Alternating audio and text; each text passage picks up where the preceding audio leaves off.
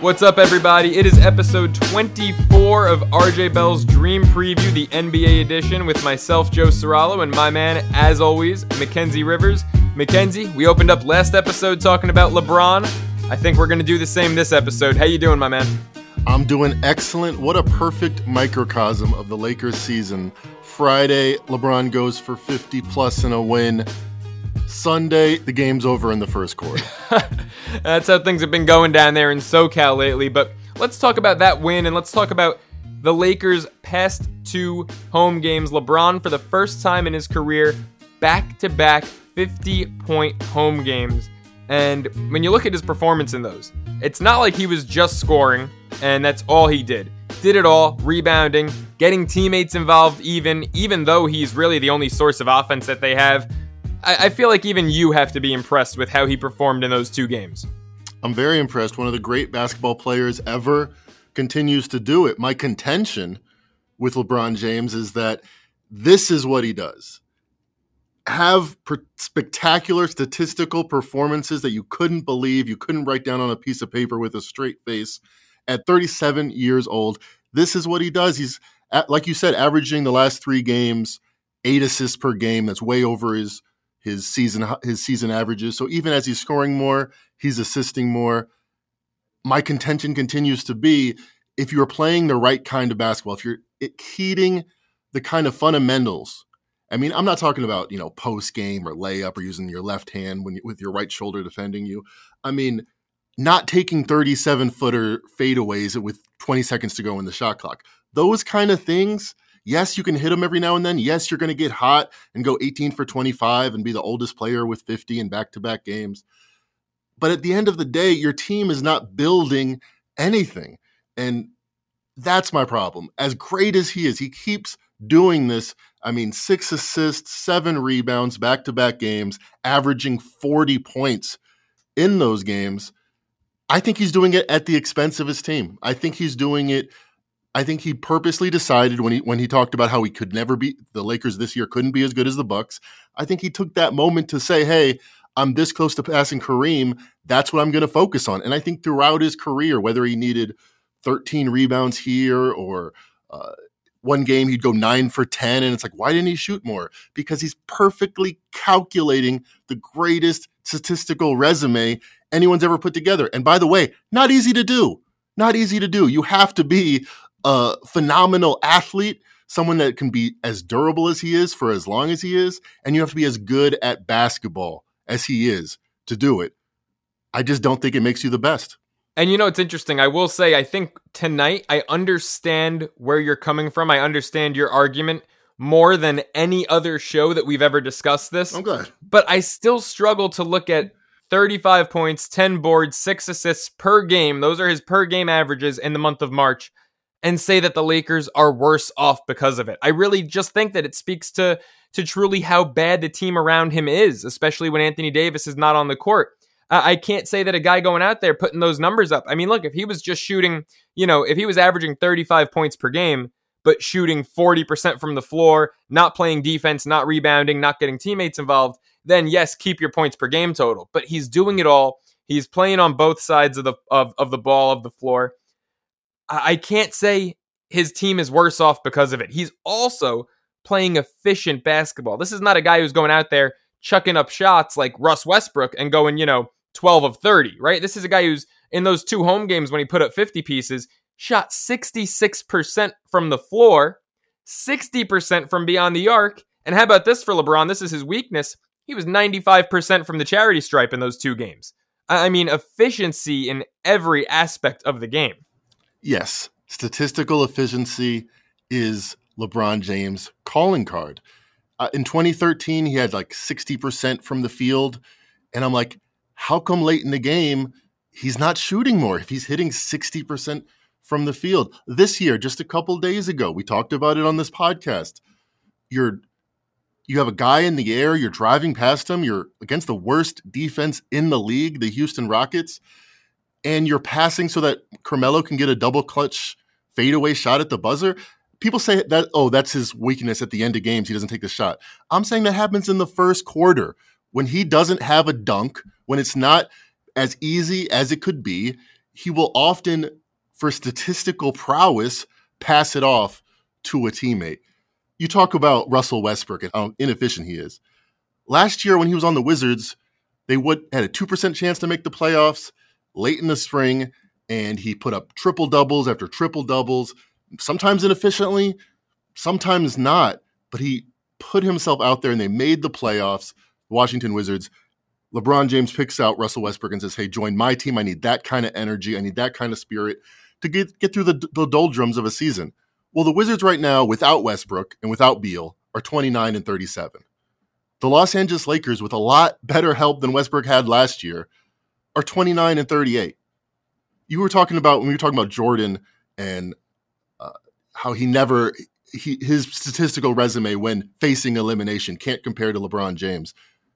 Jordan doesn't go 29-38 and have a play-in tournament.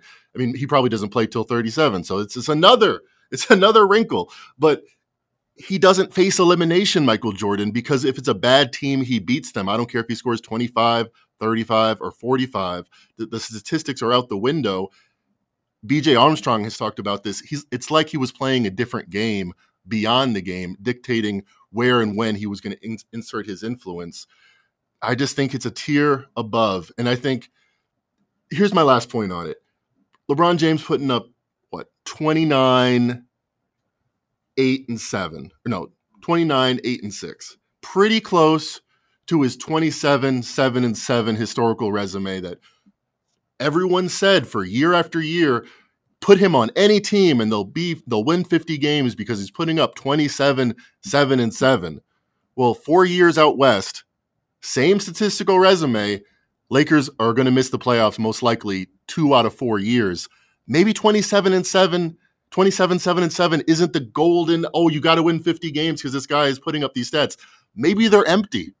Maybe you put up 27 and 7, you have great talent, you're a 60-win team. You put up 27 and 7, you have average talent, you're an average team. It completely doesn't change the trajectory of your team. It's just stats. Well, let's look at some other guys putting up 27, 7, and 7, because LeBron's not the only one. And if you look at the other guys doing that right now in the league, their teams are all in pretty damn good shape. Ja Morant, 27, 6, and 7. Giannis, 29.7, same total as LeBron, 11 and 6. The Joker, 26, 14, and 8. Of course, the Joker and Joel Embiid just squared off in a battle of MVP favorites. So I probably just mentioned the 4 guys, Embiid, Morant, Giannis, and Jokic, who are probably the 4 frontrunners for the MVP. Of course, Jokic and Embiid a little above the other 2. My man, do you think the winner of that game is the frontrunner? Is the Joker right now the MVP frontrunner, or is it Embiid or someone else in your eyes? This is actually where we should have started the show if I didn't have this 1 percentile opinion that I feel like I have to defend all the time.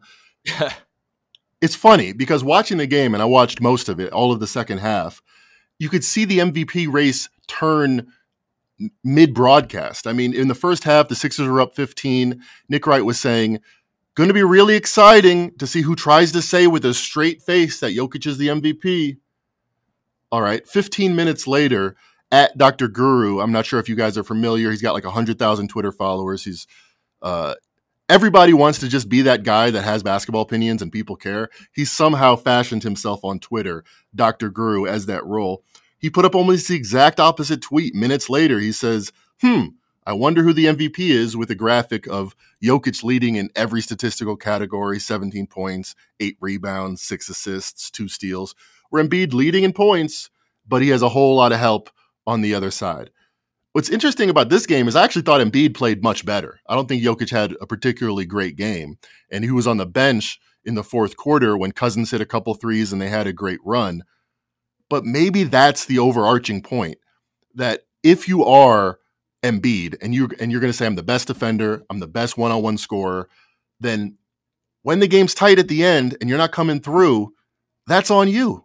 And if you're a team guy, if you're Nikola Jokic that passes as much as anybody in the league, as much as any big man ever, and your teammates come through with you when it matters most, and your teammates are rise to the occasion for you, I think that I think that's a testament to you. I said before the game that Nikola Jokic was the value at 3-1 last week, and now even at plus 150. I think he's played just as good. And I think the Sixers story this season isn't about Embiid. I think it's about Harden coming in and what that's going to be. I think Jokic has been better. His team won. I think he's the MVP favorite. We'll see what the odds say tomorrow. I tend to agree with you on this. I mean, let's face it, Joel Embiid was having a great year, but before James Harden got to Philadelphia, that team was not really a threat atop the East. I mean, they were a team that could have made it to the second round, maybe even the conference finals. They were not going to outlast Milwaukee in a 7-game series, just Joel Embiid by himself without James Harden. Wasn't going to happen. So you look at him and the 76ers and all of the success that they've had post-Harden deal. I know they've dropped a couple, the embarrassing loss to Brooklyn, and now tonight the tight one to Denver. But you look at Jokic, and we've talked about this all season, and he has done the most with the least. I love John Rothstein. I'm also a huge college hoops fan in addition to the NBA, and Rothstein has really taken pride in my alma mater, the St. Bonaventure Bonnies. Loves to, after every win, tweet out Mark Schmidt, more with less, talking about less resources, less recruiting help, less funding, all that. Nikola Jokic, more with less. I mean, I can't think of a supporting cast, of any team in contention as bad as the Nuggets. I mean, he might have a worse supporting cast than Ja Morant does in Memphis. And that's been my argument for Ja Morant all season, getting more buzz in the MVP race, is look at what he's doing. Where would the Grizzlies be without him? Well, where would the Nuggets be without Jokic? And so you look at him and his case, and you compare it to Embiid. I thought tonight's game was very representative of the season as a whole. Joel Embiid, 34 points, has the most 30-point games in the NBA this season. I believe that was his 31st 30-point game. Did the scoring, but Jokic did the dirty work. Only had 22, not a sexy number in the box score, but he had 13 rebounds. He averages 14. He had 8 assists. That's his average. He got his teammates involved. He wasn't selfish. Sometimes Joel Embiid can be selfish. Maybe he needed to get James Harden involved a little more. Maybe Tyrese Maxey needs to play a bigger role on Philadelphia. Not bashing Joel Embiid, but I certainly don't think that it's really much of a competition between him and Jokic for the MVP award. I think it's Jokic's award, and I think, honestly, the guy who should be giving him the fiercest competition right now is Giannis over Embiid. I don't think Embiid's a top 2 MVP candidate at the moment. I tend to agree with you. The odds do not, and I don't really understand it. I mean, the imputed odds are that Embiid's about 55% to win it. Jokic is about another 40%, and then distant would be Giannis and then Ja Morant. Look at the standings. I mean, not the East-West standings for a minute. Just look at the actual records of the teams. The Nuggets, after tonight's win, 41-28. You mentioned they don't have Murray. They haven't had Porter since November. They don't have a playoff team outside of this guy, where the Sixers do. The Sixers have a max guy in Harris that we forget about for months at a time because he's just another guy on the Sixers.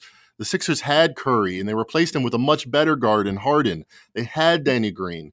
They had DeAndre Drummond, who's been probably the best backup big this year for a long time before they upgraded. So the Sixers have had plenty of talent, and they're 41-26.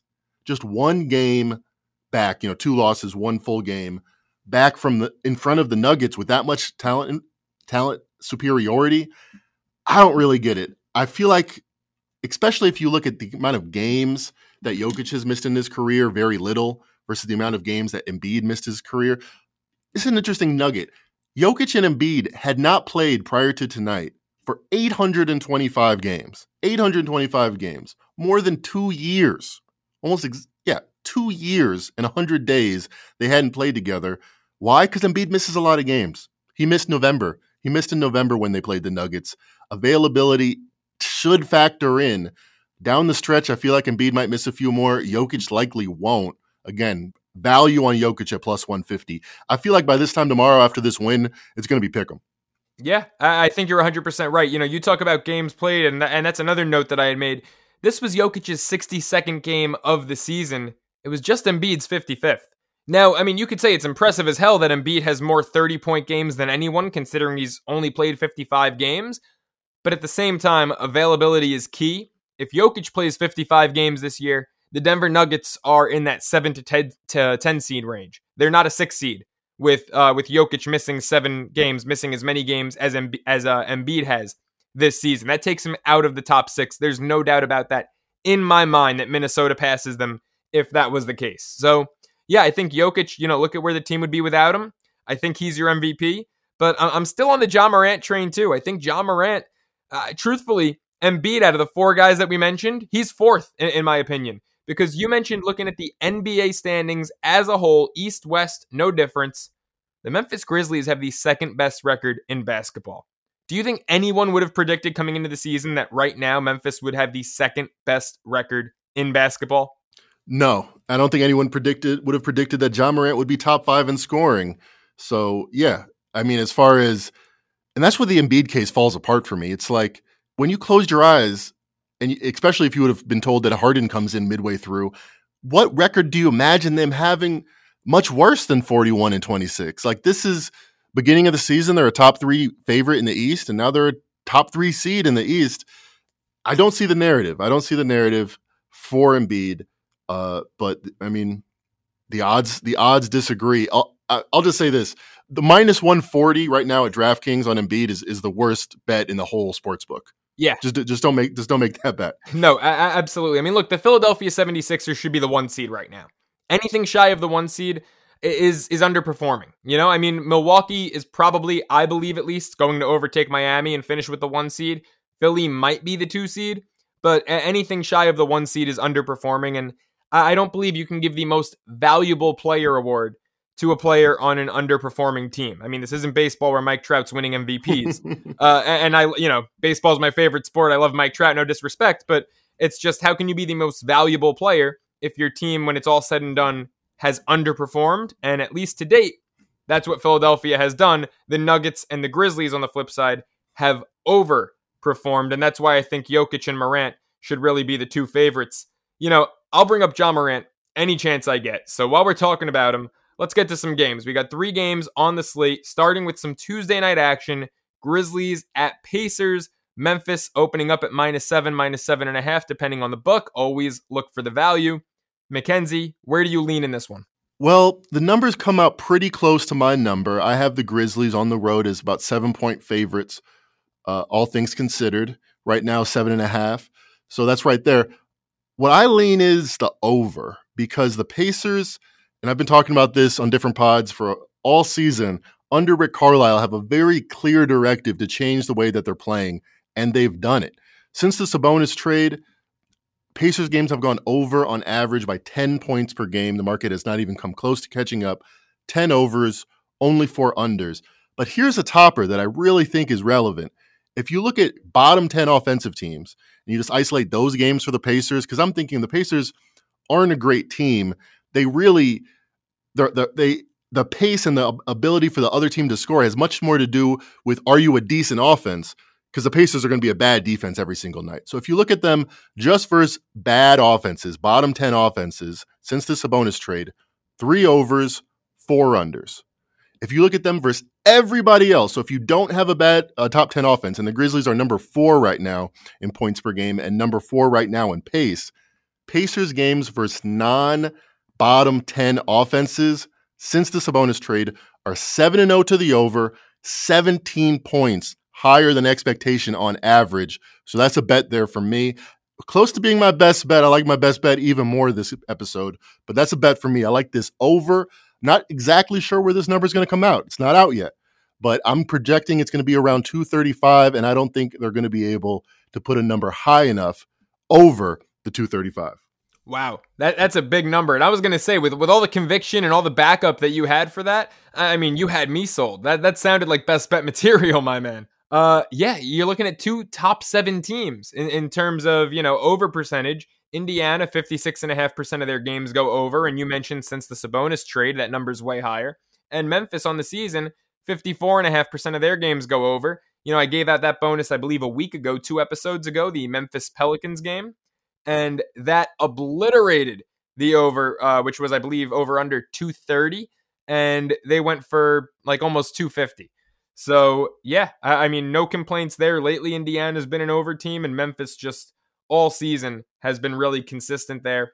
I do lean towards a side in this one, though. I like the Grizzlies -7. Was almost my best bet, just like that was for you, but I'll leave it as a bonus bet. You look at Memphis, and, ironically, they hadn't failed to cover in a win since December 29th up until their last 2 games. 2 straight wins that they haven't covered in. But, I mentioned it last show. I mention it almost every show. If you look across the board, cover percentage overall, after a win, on the road, as a favorite, as an away favorite, all of them. It's all between 62 and 66%. I mean, Memphis is just a cover machine, the best team in the NBA across every category against the spread in terms of covering.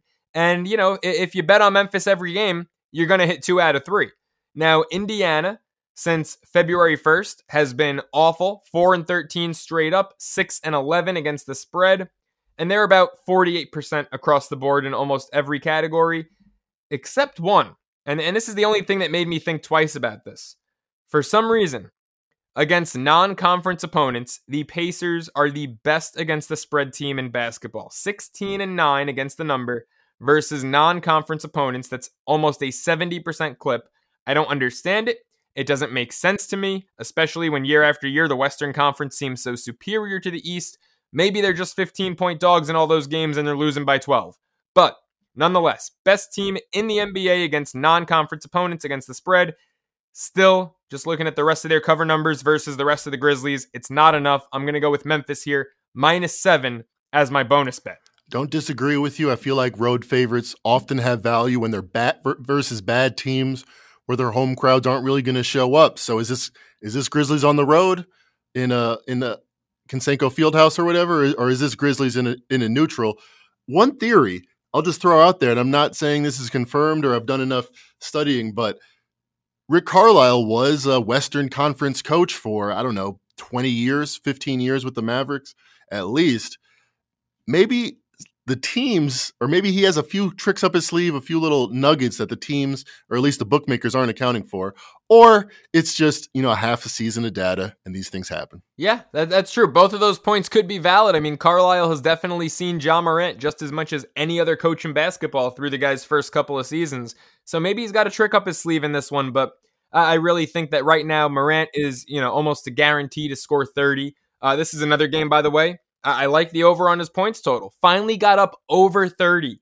I took him. My best bet was over 29.5. Thank you. Against the Knicks, and it closed at over 30.5. Still went over. Cashed. He's on a torrid stretch right now. He's just, one of, if not the hottest players in the NBA. So still going with Morant. I still like over on the points in this one. I still like Grizzlies -7. It's just, they've been the most sure thing in the NBA from start to finish this season. We did mention Rick Carlisle, though. We did mention the Mavericks. I've got 2 Wednesday night games to get to, and we are starting with the Dallas Mavericks at the Brooklyn Nets. Of course, as we're recording this Monday night, there's no official line yet, and the Nets have a game tomorrow night, or if you're listening to this now, tonight, versus the Magic. So Mackenzie, with the Nets on the second leg of a back-to-back, and the Mavericks coming to town, what do you project this line to open at? I projected to open Mavericks favored, Mavericks by 3, 3.5, giving the 2-point disadvantage for Brooklyn being on the second night of a back-to-back. But if you're looking at the stats over the last month, you would make the Mavericks monster favorites. They've been red hot where the Nets have not. Then again, we might want to throw out all of the Nets stats until Kevin Durant came back the last few games, or at least still got his legs underneath them, because they've looked like a different team recently. Yeah, they're a completely different team. Kevin Durant means everything to this team, means so much more than Kyrie ever could or ever will, so much more than James Harden ever did. The Nets go through Kevin Durant, right? I mean, this guy can take over a game, and he's really not, the best two-way player. I think you might be a little more in love with his defense than I am personally, but to me, it's just that much more impressive that he can take over a game like none other, well, in my opinion, mainly contributing on just one side of the floor. That just shows how dominant he is on offense. Not going to ever argue that he's a better offensive player than LeBron James. Overall, I think we'll disagree, but Kevin Durant, he just may be the best pure scorer of all time. Yeah, just real quickly, we were talking about how Embiid kind of fell short tonight in his MVP matchup versus Jokic, and you're saying, well, maybe he needed to get his teammates more involved, and maybe that's true. I've always come down like this. If you want to be Kobe, if you want to be Michael Jordan, then at the end of the game, if you're shooting 30 times, you got to make enough of them to get them over the hump. And you got to put it all on your shoulders. So Embiid tonight, did he shoot enough? Did he not shoot enough? He didn't close. He didn't finish. Everything was on the line, game tied with a minute to go, and he didn't make the play. Kevin Durant, sometimes he takes a shot that seems ill-advised, or he takes They were talking about this on The Ringer. If you look at the top 50 most frequently shooting players, he has the worst shot quality of anybody. Or I think it was second worst out of 51. Out of anybody in the league, only DeRozan had a worse shot quality than Durant because he puts it on his back. It doesn't always look pretty, but I'm telling you, the way he's reading the game, it's like, well, we can get a 31% shot if I pass, or we can get a 33% shot if I shoot with this clock going down. And I think he makes the unselfish play, even when it looks like he's jacking up shots like he did against the Knicks, where he shot 50 times to get 53 points. Sometimes that's just the best way to help your team win. Yeah, geez, let me think about this one really quick. Do I want Kevin Durant 50th most efficient out of 51? Yeah, I'll take the damn guy. I'll take the damn guy every time, 10 times out of 10. I mean, yeah, sometimes, look, stats are great. They give us more information here in the year 2022 than we've ever had at our disposal, and especially in gambling. That definitely helps. Every now and then, we leave the stats at the door and just go with the basketball instinct. I think you and I can agree on this one. We take Kevin Durant on our team 10 times out of 10. Am I right? Oh, I mean, he's the best player in the world in my book. So, yeah, I think he helps. In this matchup, I'm not sure. I mean, I think, again, I lean towards the over. I feel like the Mavericks have been an under team, but there's not really much you can do against the Nets if they want to push the pace on you. And I feel like it's going to be the Luka show. It's going to be the Luka versus KD show. I tend to think that the team that needs it more is the Nets, so I would lean to that side, especially if they're getting points like they expect them to. How about you? How do you come down on this particular game? I mean, the over might be a decent play. You look at Dallas's last few games, 95 in a win, 113 in a win, but 113 really not a great total against a terrible defensive squad that is the Houston Rockets. 77 against the Knicks. Dallas has not been scoring a ton lately, so there may be value here at taking the over. I like a couple player props in this one. I want to look at, obviously they're not out yet, but I want to look at, Luka and Durant, both points plus rebounds. I think the over could have value on each. No Kyrie. This is going to be like a one-on-one. It's going to be Luka versus KD. And I think that they could both have a ton of value in the prop market. But looking at, the Mavs minus 2.5 in this one. Oh, wait, hold up. You mentioned no Kyrie. That's because I thought I didn't mention no Kyrie because in my notes, the Nets were on the road. Mea culpa. I did have it right that they were on a back-to-back this time. I can tell you that with complete certainty. The Nets will be on a back-to-back, but they're on the road in Orlando. That's why I got confused, the blue and the white, and they're at home versus the Dallas Mavericks.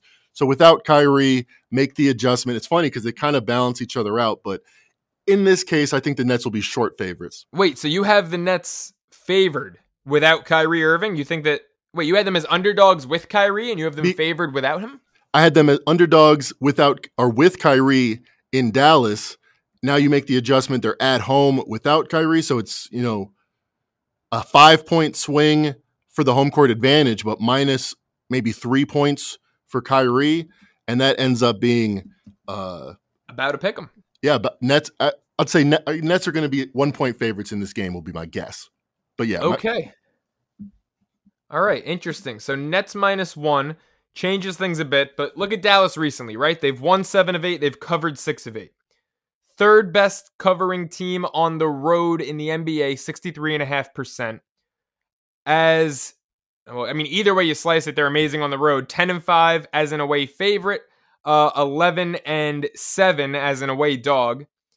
I mean, the Nets at home, they're a joke. They're the only team in the NBA to cover less than 40% of the time overall, home, away, every game. Their cover percentage under 40%. Only team in the NBA to cover less than 30% of the time after a win. Of course, they just won. Now, assuming they're going to beat the Orlando Magic. And they are also the only team in the NBA to cover less than 20% of the time. Less than 20 at home. They're home against the spread record 6-25-1. The next worst team covers, I think it's the Orlando Magic, 37.5% of the time at home. That's the next worst team. The Nets are under 20%. And as a home favorite, they're even worse. They're 16.7%. They're 4-20-1 against the spread as a home favorite. At some point, I know Durant's back. I know that how the team performed over the course of, the time that he was out isn't indicative of where they're at now. But at some point when the numbers say you're successful 80 to 85% of the time betting against the team, you just bet against the team. And I think the Mavericks, they're hot as hell. I think the Mavericks going to win this game. So if the Nets are -1, I go Dallas. Even if the Nets are +2.5 like the original, which I know we're squashing, I'm still going Dallas. I'm going Dallas in every aspect of this game. It's funny because I was leaning towards Brooklyn with Kyrie on the road. I feel like the market overvalues home court advantage, especially with the Brooklyn Nets, as you just outlined. And they're probably underrating, I think, Kyrie at this point. So I'm going to switch my lean all the way on the other side, especially if they're getting – or you accurately decoded the math. My numbers do make it pick 'em, but odds makers almost never that I've seen release a game at pick 'em. They'll open as one team favored, and they'll usually lean towards this side or have a bias towards this side that public is more likely to bet, which is usually the home team, especially when they're a title favorite like the Nets. So I feel like you're gonna get some line value with the Mavericks, but you just said, hey, if I get an 80% result, what am I going to do with it? Well, I'll tell you my personal credo. I'm not going to bet against it. I might pass, but I'm not going to bet against it. The Nets, I mean, as well as Durant played versus the Knicks, they didn't cover. Didn't even come close to covering. So Nets at home till further notice is a fade or pass for me. Yeah, and I 1,000% agree. Doesn't mean you have to bet against them every game, but to bet on them, I just think would be reckless gambling, to be quite honest. And it sounds crazy, with a team that has Durant and Kyrie for, half their games, but, well, Kyrie for none of their home games. So, yeah, it would just be reckless gambling the way I see it. I'm going with the Mavs in this one. I'm going to play that game, too. It's not just a lean for me. I'm going to play it. One more game before our best bets. Celtics at the Warriors. I mean, Mackenzie, over the past few years, the Boston Celtics have had pretty good success going on the road at Golden State. Celtics right now are the much hotter team. How do you see this one unfolding, and what's your projection? Well, a lot will depend on what we see from Draymond Green tonight. That game hasn't tipped off Monday night, but he's finally coming back. He's finally coming back after January 9th, more than 2 months off, 65 days off. And I think we forget how dominant statistically the Warriors were through the first 2 months of the season. Now they're like, they're five-ish. They have the top 3 defense. They have a top 10 offense. All those numbers are watered down by what's happened the past 2 months without Green, where they've played 500 basketball. Now, I don't think it's all that Draymond Green is so valuable. I do think working Klay Thompson in has been a big anchor weighing down this team. Late in games, I've seen it over and over. They're kind of force-feeding Thompson, thinking we need him to have utmost confidence in the playoffs to do anything. That strategy might finally, much to my chagrin, because I had the Bucks in that game as my best bet, it might have finally paid off because Klay Thompson awoke from his slumber against the Bucks. 38 points, 63% shooting. That's the kind of game 6 Klay Thompson that I think it was worth it. If you play 500 basketball and you kind of play suboptimally, but you get Klay Thompson going and he returns to form, then I think it was all worth it, especially if Draymond Green comes back and he looks like Draymond Green again. Yeah, I mean, I worry about Draymond and how he's going to look. The guy is, he's not one of those finesse guys, right? He's not just going to come in, avoid contact, and, just put up some threes and make his impact that way. He's a body banger. He's tough. He likes to get under the skin of every team, every player that they go against. A guy like him, it might just take him more time to come back from an injury effectively than it would take a catch and shoot player. I mean, it's easier in my opinion, even though Thompson, when he's at full health, is one of the best two-way players in basketball. It's easier for Thompson to make an immediate impact as a catch and shoot player and ease his way back into things than Draymond. There's no easing for Draymond. If Draymond's not physical, if he's not pesky, if he's not playing defense, he is useless. And so I worry about him and just how much of an impact he'll have game 2 being back. So far, they're in the second quarter, the Warriors and the Wizards, and he's had a very light night. It's almost halftime. He's only played 7 minutes, 3 points, 3 assists. I don't think he's a rebound yet. So if that's the kind of night we get from him against Boston, I think it could be a long one for the Warriors. Now, look, they've been hot. They answered a 5-game losing streak with the current 3-game winning streak that they're riding into this one. They've covered 4 in a row. But the Celtics, I mean, you want to talk about a body of work. over their last 19, they've won 16. Now, they haven't been as good against the spread. They've covered just 10 out of their past 19, so there's been a lot of games that they've won and haven't covered, but they cover 60% of the time after a loss. They cover about 56% of the time on the road. And this has been, just a favorable matchup for Boston in recent years. I kind of think the Celtics might be the bet in this one. Yes, I'm fascinated where this line comes out because I think Boston's been as good. I mean, they've definitely been as good as Golden State the last couple of months. With Green back, he started on the bench today. He probably doesn't get his full allotment of points. I think this is even teams. I think we're going to see a 2.5 point line. And I don't like either side. I think that's about the right number. The way I want to get at this game, though, bonus prop, Steph Curry over. The last few games, it's been at 24.5. Point guard is the one position that the Celtics aren't top 10 against as far as allowing points, which makes a lot of sense to me because they're switching everything. So who does that hurt? Well, it hurts a wing player that can't get past his man because if they switch a big on him, okay, then he can get past his man. But more likely they're going to switch a Marcus Smart on him. They're going to keep speed in the equation. Well, you can't switch anybody that's faster than a point guard onto a point guard. That's why Curry in this system, against this system, has had a ton of success. That's why point guards in general, the Celtics allow the 11th most points to opposing point guards. That's not that great, but if you look at every other position, they're top 5 against shooting guards, they're number 1 against small forwards, they're number 3 against centers. Point guards is the one way to attack them. I also like this bet because Curry just put up 8 points in a big marquee game against the Bucks as Klay Thompson went off. These games people often look for trend lines that aren't there because these games don't matter when it comes to the next time they lace them up. They have a completely different mindset, a completely different game plan. Curry's not going to average 8 points going forward. He just had one game where he wasn't shooting a lot, 3 for 7, and he let Klay Thompson do the work. Against the Celtics team, I think the game plan calls for the exact opposite. I think we get a nice, juicy, flat 24.5 for Curry, and I like him over. Topper. Since Kevin Durant left, went to the Nets in 2019, the Warriors have played 3 games against the Celtics. Curry against his defense against the Celtics has averaged 38 points per game in 3 games versus the Celtics. That's 14 points higher than where I think this number comes out at. I like the over for Curry, over 24.5. Yeah, I think that's just the best angle to work with in this one. If the number is 2.5, it's too light for me. I need Boston at like a +4.5, +5 for me to really take them with conviction. So at 2.5, it's a stay away for me. But if you're looking for an angle, I think, Steph's got to be the angle. It's one you don't have to look too far for, right? He's one of the best shooters in the history of the game. And it's proven to be already over the past few years a favorable matchup. The Celtics, it's not like their roster's all that different year after year. So there's familiarity there. And I think it's the move. I think it's the bet. But it's not the best bet. So, Mackenzie, I ask you, what is your best bet? For my best bet, we're going to go to the great city of Miami, but we're not going to be betting on the Heat. We'll be betting on the Detroit Pistons Tuesday night in the first half.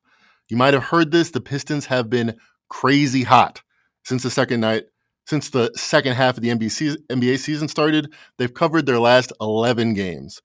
Here's what's crazier. As good as they've been, +6.5 ATS margin in those 11 games, in the first half, that accounts for 95%. Let me see. 6.5 divided by 6.2. Yes, 95.3% of their ATS margin has been in the first half. No more was this clear than on Sunday versus the Clippers when they were up by 14 at half, ended up covering but barely. And this is all about catching teams surprised, hitting teams in the mouth. The Pistons have been a pushover for much of the season.